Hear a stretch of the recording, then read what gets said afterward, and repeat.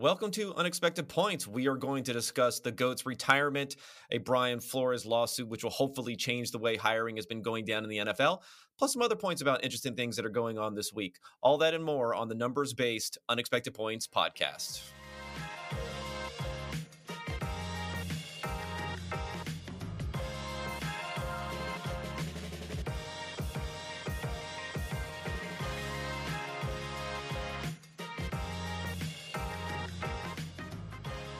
All right, here. Let's tone down the music. Let's get into it. Just me here, solo pod.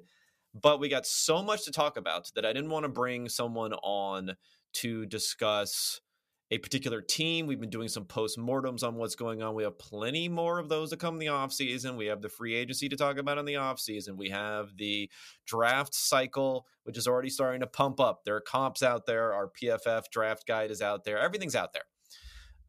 Going on there. We'll talk about all that stuff, but we've had a couple of unique pieces of news going on this week, which have some implications for how we understand football, maybe a little bit, how we understand perspective when it comes to Brady's retirement and how we can fix one of the worst situations in the NFL, one of the biggest problems in the NFL, and that is the hiring situation, particularly when it comes to coaches. It's gotten a little bit better for GMs when it comes to minority hires, specifically black hires. I know we talk about minority hires a lot, but I don't know if I'm going to put someone like Robert Saleh or Ron Rivera in the same sort of bucket that we're going to put others like Brian Flores in the lawsuit we're going on here. But it's big. It's a big issue. And I have some ideas where I don't want to be glib about it, but I do think there has to be some proposals, some incentives that are put out there to try to rectify the situation because negative articles, other things like that, obviously that's not really making much of a difference on that front. Okay, before I get into all of these topics, let me just let everyone know you can get 25% off any PFF subscription. Like I mentioned, the draft guide is out. Our newest draft guide is out. Top 100 prospects are in there. All of the advanced data. I mean, we have some really cool like target maps going on for different receivers and for quarterbacks. Everything basically but the combine data that's going to come in, but we're already getting some initial measurements as you've seen through the Senior Bowl and others. So all that's available, top 100 prospects, free agency, a lot of stuff's been going on there. 25% off, code SUPER25, that's all together, SUPER25 PFF, get all of that, get all the other different content, and start off the year right here and get on board with PFF and everything that we are going to be doing going forward. All right, let's talk Brian Flores and the lawsuit there first. And there was an aspect of this. And again, I said, you don't want to, it's a very serious topic, but there were some things that were, head scratching, bordering on being semi-hilarious about how this information came out. Hilarious in the amount of embarrassment that people should feel, including everyone's greatest coach of all time, Bill Belichick. That was probably the biggest thing that came out. So larger picture is the Flores has started a class action suit against the NFL and all of the different teams. It seems like the real spark on this, for people who've been asleep the last couple of days and haven't seen this, the real spark on this was the fact that he was texting back and forth with Bill Belichick. And within this texting back and forth, he learned definitively that before he had a final interview, an interview that he was being told by the New York Giants and Joe Schoen and the guys over there, that he was being told was a legitimate interview, that they were excited to see him, that he was in the running for it, that he was accidentally told by Bill Belichick that he was actually out and that Brian Daboll was going to be the guy there. To read the exact correspondence that went back and forth, it says, when Bill Belichick was going back and forth in Flores, and he has a screenshot of the text messages here, where Belichick says, sounds like you've landed, congrats. And then Flores is asking him, did you hear anything that I didn't hear? And then he's saying Giants, ? And then, that almost implies to me a little bit that he's like, don't you know what's going on? And then Flores says, I have the interview on Thursday. And then Belichick says, well, I've heard from Buffalo and New York Giants. I remember Joe Schoen came from Buffalo, that you are their guy. So it seems like here And then Flores asked him, "Hey, do you realize this is Brian Flores you're talking to, and not Brian Daboll?" DeBoll, I think is actually how you say it, according to the press conference. So, because DeBoll worked with him, and Flores used to work with him, so both the same name, maybe some confusion on the phone. And it seems like Belichick messed up here. He tried to play it off as if he was given the wrong information, but it seems like the reality is he thought he was talking to Brian DeBoll on this one. So there's a few different things here. Number one, obviously extremely deflating for someone like Brian Flores to go into these interviews now knowing this, sitting down to doing this interview. Number two, it's like a confirmation of all your worst fears. And I think that's really the problem when it comes to a lot of these things here, is that we have the Rooney Rule in place that requires that a candidate of color, whether it's for a GM job or for a coaching job, is interviewed as part of the process. So some coaches, they don't know whether they're just being set up. There's a lot of feeling behind the scenes that these teams just know who they're going to end up hiring anyway. And then the one box they definitively have to check is to bring in a black candidate most of the time for these different positions. But they have no intention of actually hiring these positions. And I think this kind of hinted into the worst of that. Number one, Belichick, who's not even related to the organization that Joe Schoen and Brian DeBoll are coming from, he knows about this, right? He seems definitive that he knows it's the Giants. Of course, he used to work for the Giants back in the day, so he has contacts there. He seems surprised that when he's talking to who he thinks to be Brian DeBoll, that he doesn't know. So even then, it's like before a decision is out there, it's like even the chosen candidate kind of knows what's going on. He assumes that knows what's going on. So it's like everyone is in on it. There's this feeling that everyone is in on it but the candidate himself. And that's why this became such a touch point issue and why it went just as far as to set off this lawsuit. Now, we've seen that this is a class action suit, so others can join in. Hugh Jackson has started to say that there were some funny business going on with the Browns in terms of incentives to lose. We'll see how that plays out. I'm a little less credulous of that accusation for the fact that he mentions in 2017 when they went 0-16 that they were trying to lose in some sort of way, or he was being paid off in some sort of way to lose. I mean, let's face it, they spent a ton of money in that offseason. Hugh Jackson wanted to trade for A.J. McCarron. He wanted to trade a second and third round pick for A.J. McCarron in October of that year, so very early in the year, to try to turn things around. And Jimmy Haslam signed off on that trade, but they couldn't execute it because the paperwork was messed up and the trade deadline went by. So there's not a lot of evidence that they were really trying to tank in 2017. Maybe some, or once the season started. But maybe they'll find something for 2016. Even 2016, they went 1-5 in one-score games, so they were unlucky to only have one win in that season. And there was no real top-notch quarterback in people's minds, other than maybe Deshaun Watson, who ended up falling all the way to 12. There's no real top-notch quarterback in people's minds necessarily to take in the 2017 draft anyway, for tanking in 2016.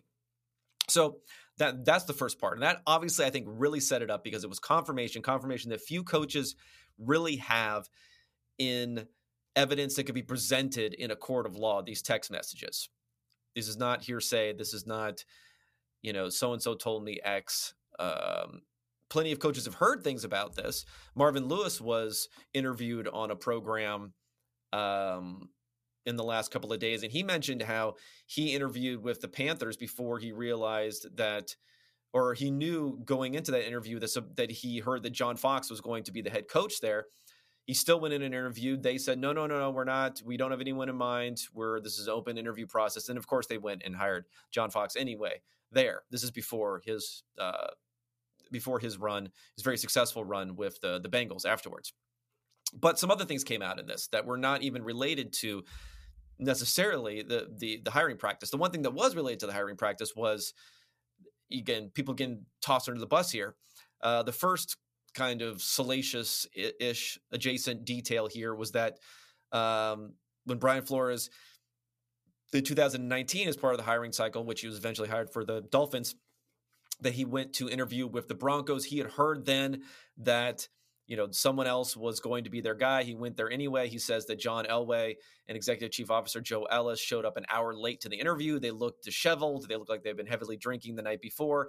And it was clear from the substance of the interview that he was only being interviewed because of the Rooney Rule in his mind. Now, whether he's only being interviewed for the Rooney Rule or not, and there's some confusion with that even when it comes to the Giants because of the fact that Leslie Frazier was being interviewed there. I don't think we want to pick nits here about whether he has to be the exact candidate or not. The thing is, they're putting in requests for guys, and these questions are coming up as a part of this. And he says that he knew, the Vic Fangio was going to be the hire, and Vic Fangio was the hire there back in 2019. And then the last thing that he mentions are things about the Dolphins, where he seems to just be throwing Ross, the owner Ross, and others under the bus there, where he says that they wanted him to meet with a prominent quarterback. And it seems like we're talking about Tom Brady here. I thought it might be Deshaun Watson, but I think we're talking about Tom Brady at the end of the 2019 season and early in 2020, trying to meet with this quarterback, even though it would have been tampering. He didn't want to do that. And then he says that the owner, Ross, offered him $100K, said you could have $100K per loss if you continue to lose games. As you remember, the Dolphins were tanking mightily, at least by their moves going into the 2019 season. And they ended up, winning enough games there where they took themselves out of contention for getting Joe Burrow as the first pick. Now, they still could have gotten Justin Herbert, but, being the fifth pick versus being the number one overall pick gives you a lot less flexibility for what you're going to do.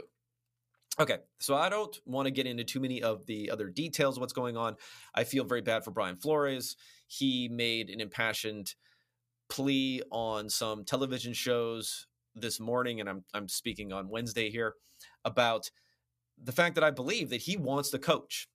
And he's not doing this lawsuit because he thinks this is great. I don't have to coach anymore for the rest of my life. If I make some money here, I can sit back and not do anything. I don't think he wants that. He wants to coach, but he felt like something had to be done. And I agree that something has to be done. So I've been thinking about some ideas for a while here. And when it comes to what concrete actions the NFL can take, because that's what this is going to be about. This is going to be about actions that can be taken. This is about some way you can truly incentivize teams to move in this direction. At the same time, the risk here, is by putting something more concrete where you are explicitly motivating teams to interview candidates of color or hire candidates of color. We've already seen the backlash that comes to the Rooney Rule. A lot of comments on even this Brian Flores lawsuit are see, if you didn't have the Rooney Rule, then this wouldn't be happening, that sort of thing. So I think you want to minimize the potential negativity around any particular hire and that person put under the microscope and that person being labeled or having an asterisk in some people's mind as saying they were hired because of their race as opposed to how good they are, even though all of these candidates are preeminently qualified most of the time on here, especially the black candidates. So I think you want to minimize that and you want to maximize the ability for there actually to be change here. Now, the only other thing that the NFL has brought in so far to incentivize is that if a assistant coach is hired as being a head coach, a assistant coach of color is being hired as a head coach, or a front office personnel is being hired as a GM, the team that loses that person, that developed that person, gains, I believe, 2 mid-round picks in future drafts. So again, you're incentivizing the team that's losing rather than the team that's gaining. It doesn't quite make as much sense to me, but in that way, you're not attaching something to them saying they were hired because of X, because the team who's hiring them is not gaining anything. It's only the team that's losing them is gaining something. So I get it from that perspective, is how they want to align those incentives.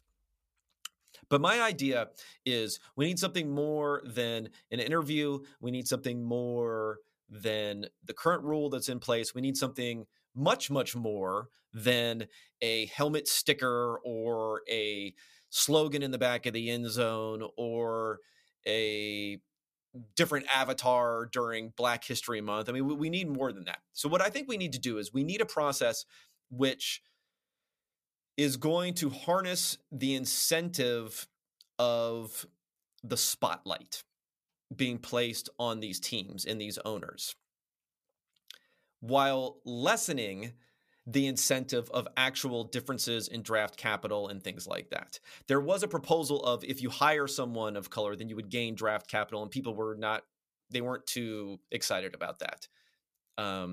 So what I propose is, and again, this is an idea of mine. It hasn't been, I thought it out. I want to say it's not well thought out, but it hasn't gone through the ringer. It hasn't gone through any sorts of minds here. But I want an idea where the spotlight is not just on the handful of teams who are hiring executives or coaches that particular year.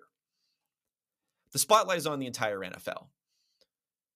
And it's a continued spotlight on teams who are not doing a good job of diversifying their coaching and front office ranks. So how we do that is we develop some sort of system for rating the diversity of teams, coaching staffs, and front offices. Now, again, the specific points in here can be debated.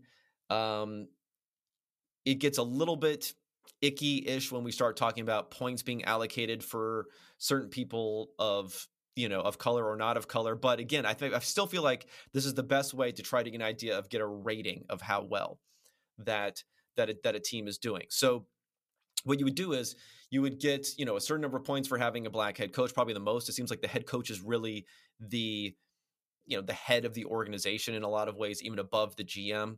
GMs have actually gotten better when it comes to diversity in hiring. If you look there, we have 6 black GMs now versus 1 black head coach. And 5 of those 6 GMs have been hired in the last 3 years. So we're kind of moving in the right direction there. But you would have, the most points for the head coach, lesser points for GM, lesser points for coordinators, and then staff, and so on. And then in one round of the draft, doesn't have to be a high value round, because we're talking about attention here is the most important thing. It doesn't have to be the 3rd round. Maybe it could be the 5th round, maybe the 6th round. If you wanted to make it the 7th round, whatever, the 7th round is fine to me. Because again, we're harnessing attention and focus. The draft order would be based upon the level of diversity that you have in your front office and your coaching ranks. Again, this would not make a huge difference to the results for teams. If you're drafting first in the 6th round or you're drafting 32nd in the 6th round, it's not going to make a huge difference. What it will do is it'll put a spotlight on every single team every year to say, how good of a job are you doing in this regard? It's not going to put a spotlight on one hire where you can go ahead and, not hire a black candidate, bring in someone else, and then you don't have to worry about that again until years later when the next hiring cycle comes up. And what it also does is, by focusing not just on the top candidates, the GM and the head coach, it also incentivizes people to bring in a pipeline of people underneath, of diverse candidates underneath, building up into the next coaches. And if certain teams are doing a poor job at this, if certain teams are doing a poor job of having a diversified staff, it will be highlighted every year. It can even be highlighted to the fact of saying, you have been in the bottom 5 teams by diversity for your coaching staff for the last 5 years in a row. Things like that can be mentioned. Things that aren't brought to the owner's attention aren't put right in their face every year unless they actually have to hire someone who's a head coach who people focus on.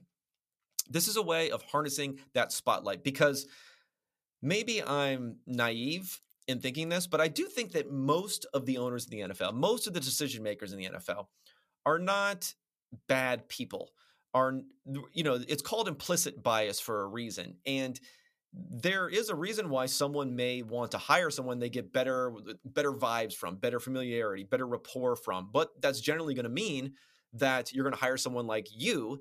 And if the owners are white, if most of the decision makers are white, if most of the consultants that are brought in are white on this, then that's where they're going to end up going. I mean, you only have to look at the hire of Matt Rule by David Tepper a couple of years ago, where he explicitly said, this guy dresses like shit.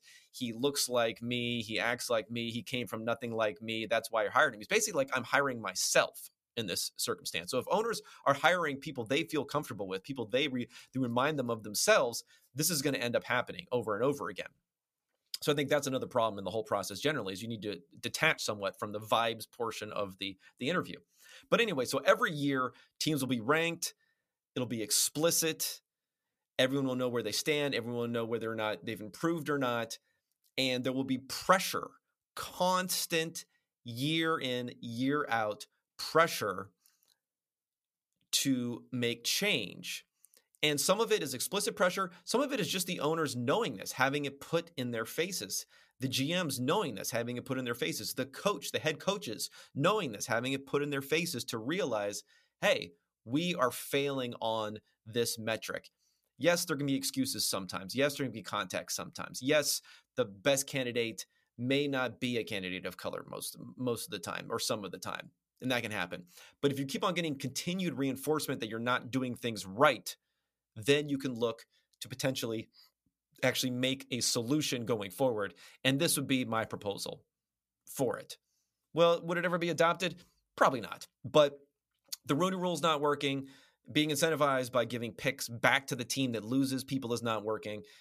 Attaching picks directly to someone's name when they are hired, I think, is unfair to that person, as being labeled potentially as, I mean, they'll take it. They'll take the job. And I wouldn't say that they should feel ashamed or anything about taking the job, but I do think you kind of give a little bit too much to people who want to shame them for taking the job in that circumstance. So this would be my view. Put everyone underneath the same microscope every year. All 32 teams have to think about it. All 32 owners have to think about it. And then hopefully you can slowly get incremental change for teams that do not want to be seen as being the worst as far as their hiring policies are considered year after year after year, which everyone will know because one of the rounds of the draft at the end of the draft will be determined by it.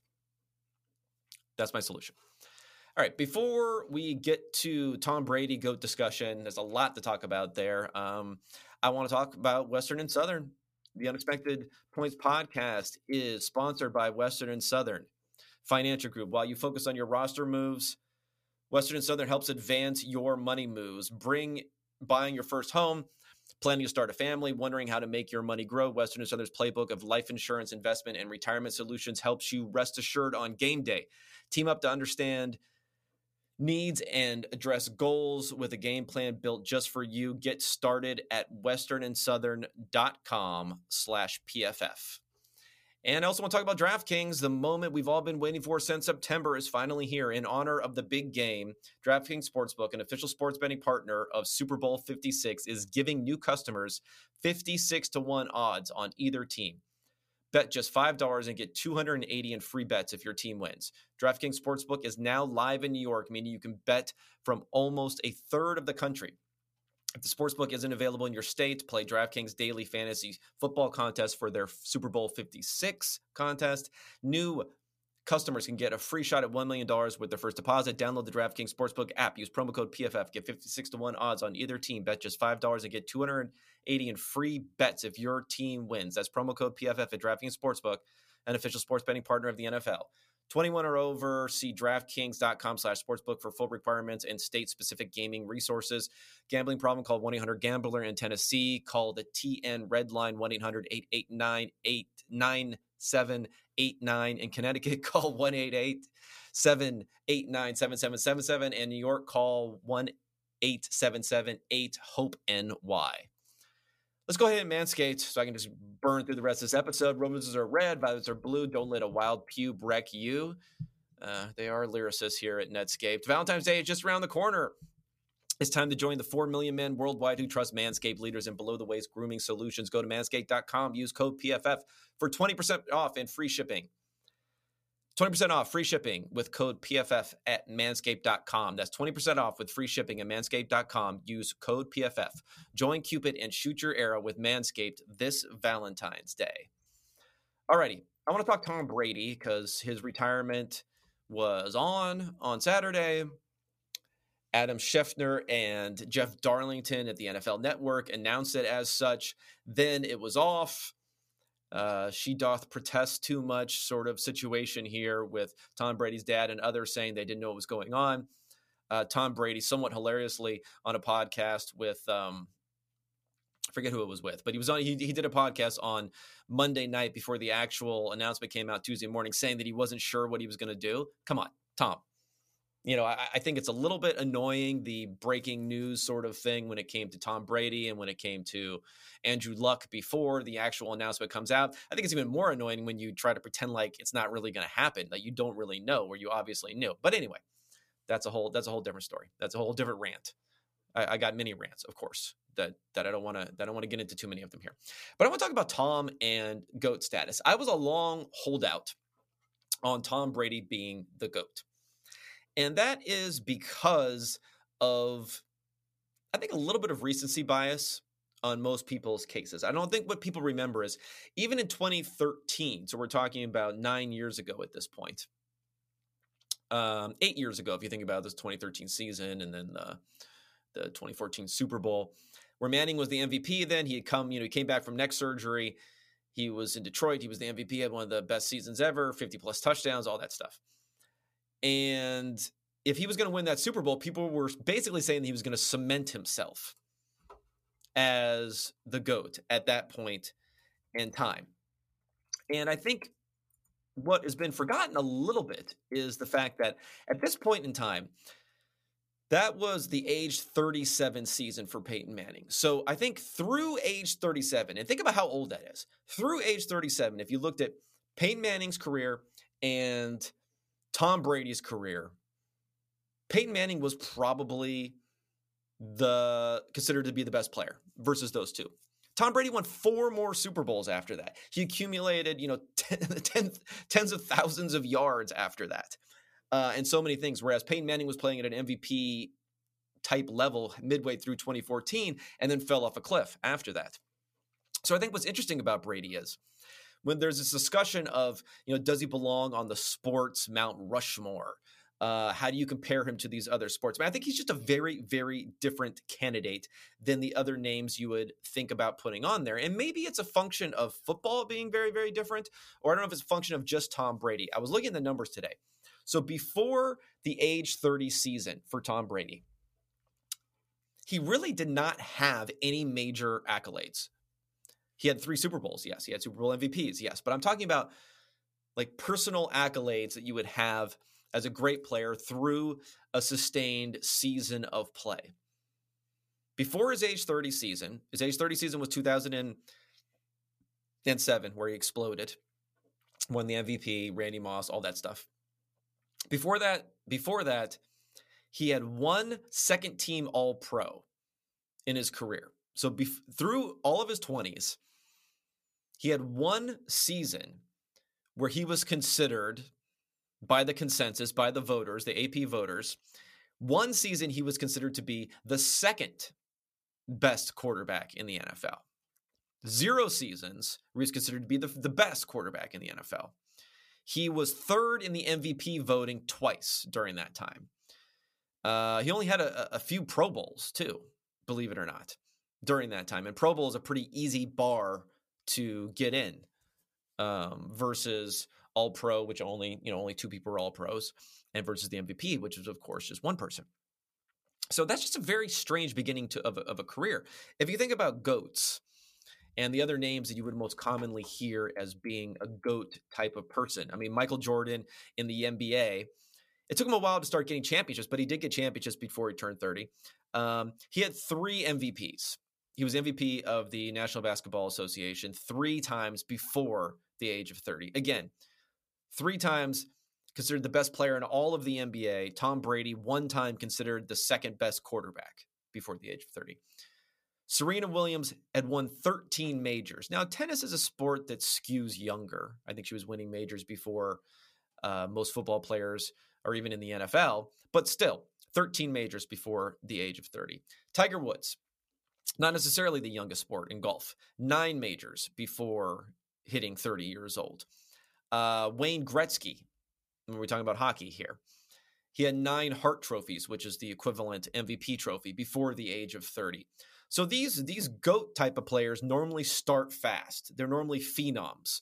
They're normally very highly coveted players before they even get into the league. I mean, Gretzky was a highly coveted player. Tiger Woods was seen from a mile away as being the next phenom. Serena, again, competing at such a young age, at such a high level. Everyone knew that she was going to win majors. Michael Jordan, there's a lot made of the fact that he was the 3rd overall pick, but it was kind of a different era. And Akeem Olajuwon was the number 1 pick, so it wasn't like anyone messed up there. But it was definitely a different era where they focus more on the big men than they do now. But still, he was, offensive rookie. He was rookie of the year his first year. It wasn't like he bloomed later on. There was not this underdog sort of thing. He was a collegiate player of the year when he was in college. Of course, Tom Brady was never close to doing something like that. Now, Peyton Manning would have been the guy who fit that GOAT mold more because number 1 pick overall coming into the league, first year, people talk about these high interception numbers he had. It was a totally different era in the NFL. He was 2nd in offensive rookie of the year his first year. His second year in the league, they go from 3-13 to 13-3. They're the number 1 seed in the AFC. Or maybe they're number 2 seed. But anyway, they had a bye. I think they were number 1 seed in the AFC. 13-3, number 1 seed in the AFC. Second season for Peyton Manning in the league, not second season starting, in the league. He was a runner-up in MVP voting, all in his second season. Okay? And if you think before the age 30 season, so the equivalent for when Tom Brady just had the 1 second team All-Pro, Peyton Manning had 2 MVPs. He was second in voting for MVP twice. So he was MVP 2 years, another 2 years. He was runner-up for MVP. And if you look at the first team All-Pros, now some of these are going to be the same year, so it can get a little confusing. But if you look at the first team All-Pros, he was 3 times. He was first team All-Pro at quarterback.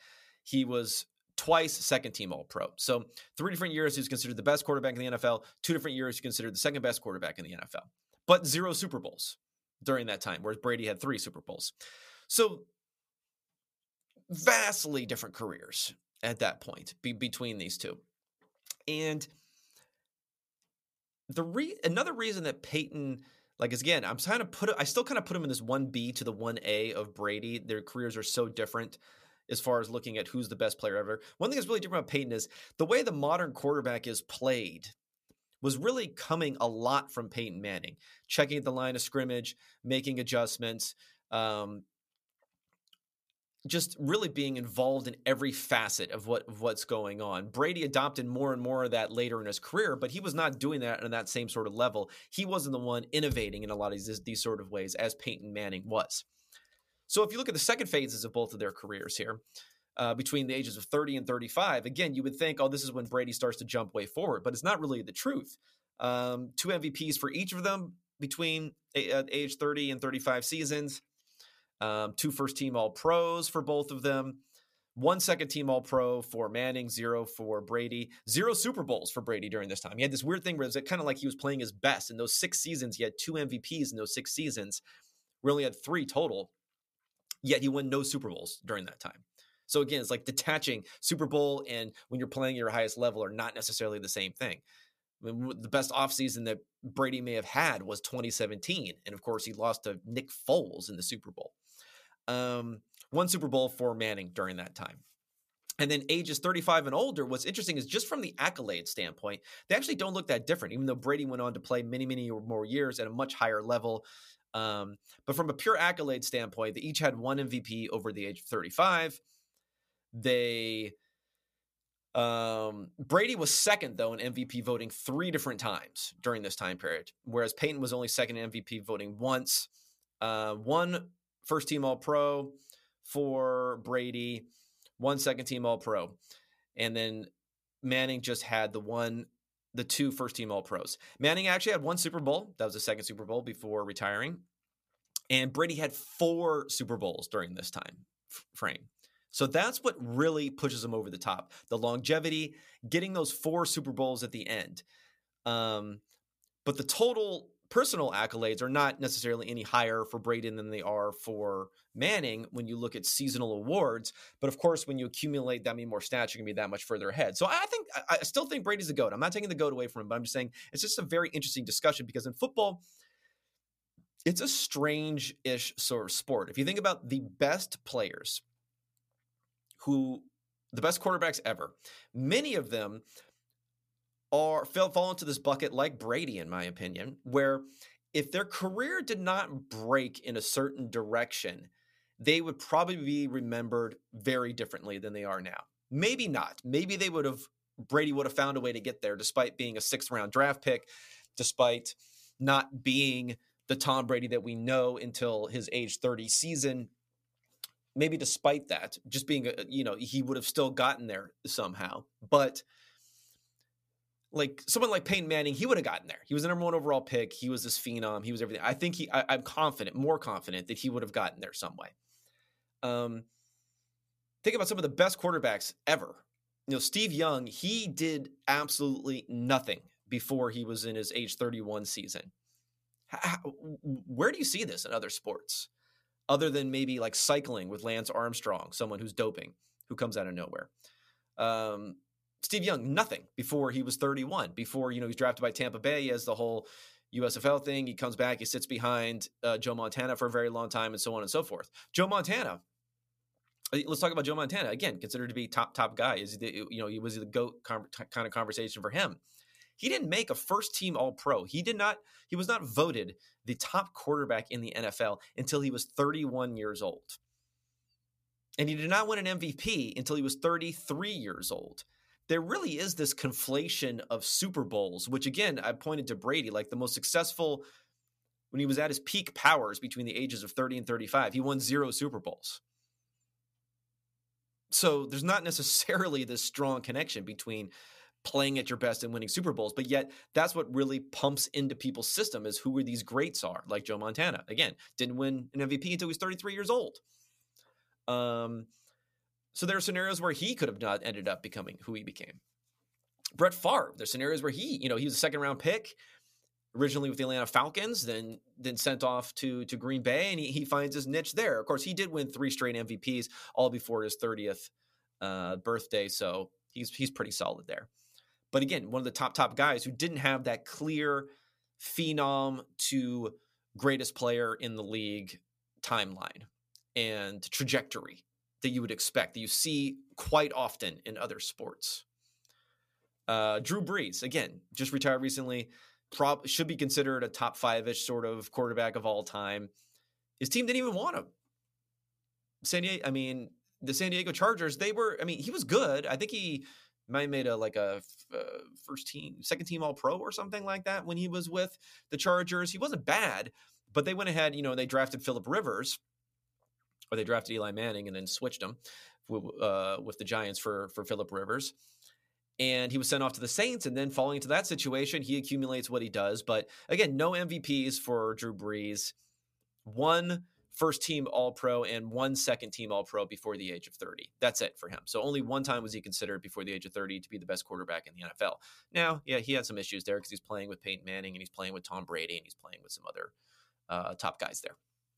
But I just thought it was a very interesting discussion to think about how you frame these guys. And that's why I have more trouble thinking about Tom Brady on the Mount Rushmore of sports that other people want to put him on. Because for me, it's easier to see, Michael Jordan there. It's easier to see Serena Williams there. It's easier to see Wayne Gretzky there. It's easier to see Tiger Woods there. Maybe it's even easier to see other, tennis players you may want to throw in there. Like Djokovic looks like he may get there someday. Federer, someone like that. It's easier for me to make that case of there was a no point in their lives almost from pretty early on that they weren't seen as being this phenom to greatest player and then continuing on, as opposed to barely getting drafted for Brady to being a okay quarterback to being a good quarterback to not hitting great quarterback status until you start to get into your 30s and then continuing it on forever. It's just a very weird trajectory and a very interesting thing to think about when we're thinking about how to compare these sorts of players.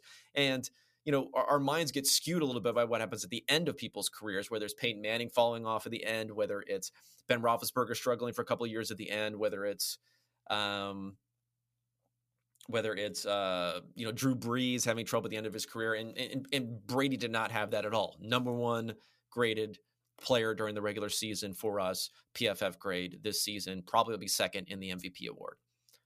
But just something to consider when we're thinking about Brady's retirement and how to look at the greatest of the game. I may put something together, put a piece together where I'm looking at all these things, but I guess the headline would be, which it shouldn't be much of a surprise, is that I'm willing to concede at this point, to capitulate on Brady being the GOAT. He's just a very interesting case study in how football differs from these other sports. He really illustrates it better than anyone else.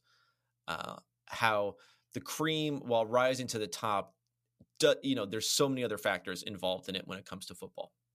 And probably that's why evaluation is so difficult when we see quarterbacks and other people who are coming into the league. All right. Thanks, everybody, for listening in. I will be back at you next week. I'm going to try to get some people on the pod to maybe one episode to do a post-mortem on someone. Another episode, of course, to do a good old hearty Super Bowl preview. Rate, review the pod. I'm probably going to start doing some Q&A type of mailbag-ish sort of stuff in the off season. So fire in some questions either via on the reviews or in the YouTube comments, and I will try to get to them as the season moves on. Otherwise, have a great weekend. Enjoy, staring at a blank television set with no football, and we'll be back at you next week. Thanks so much, everybody, and have a great weekend.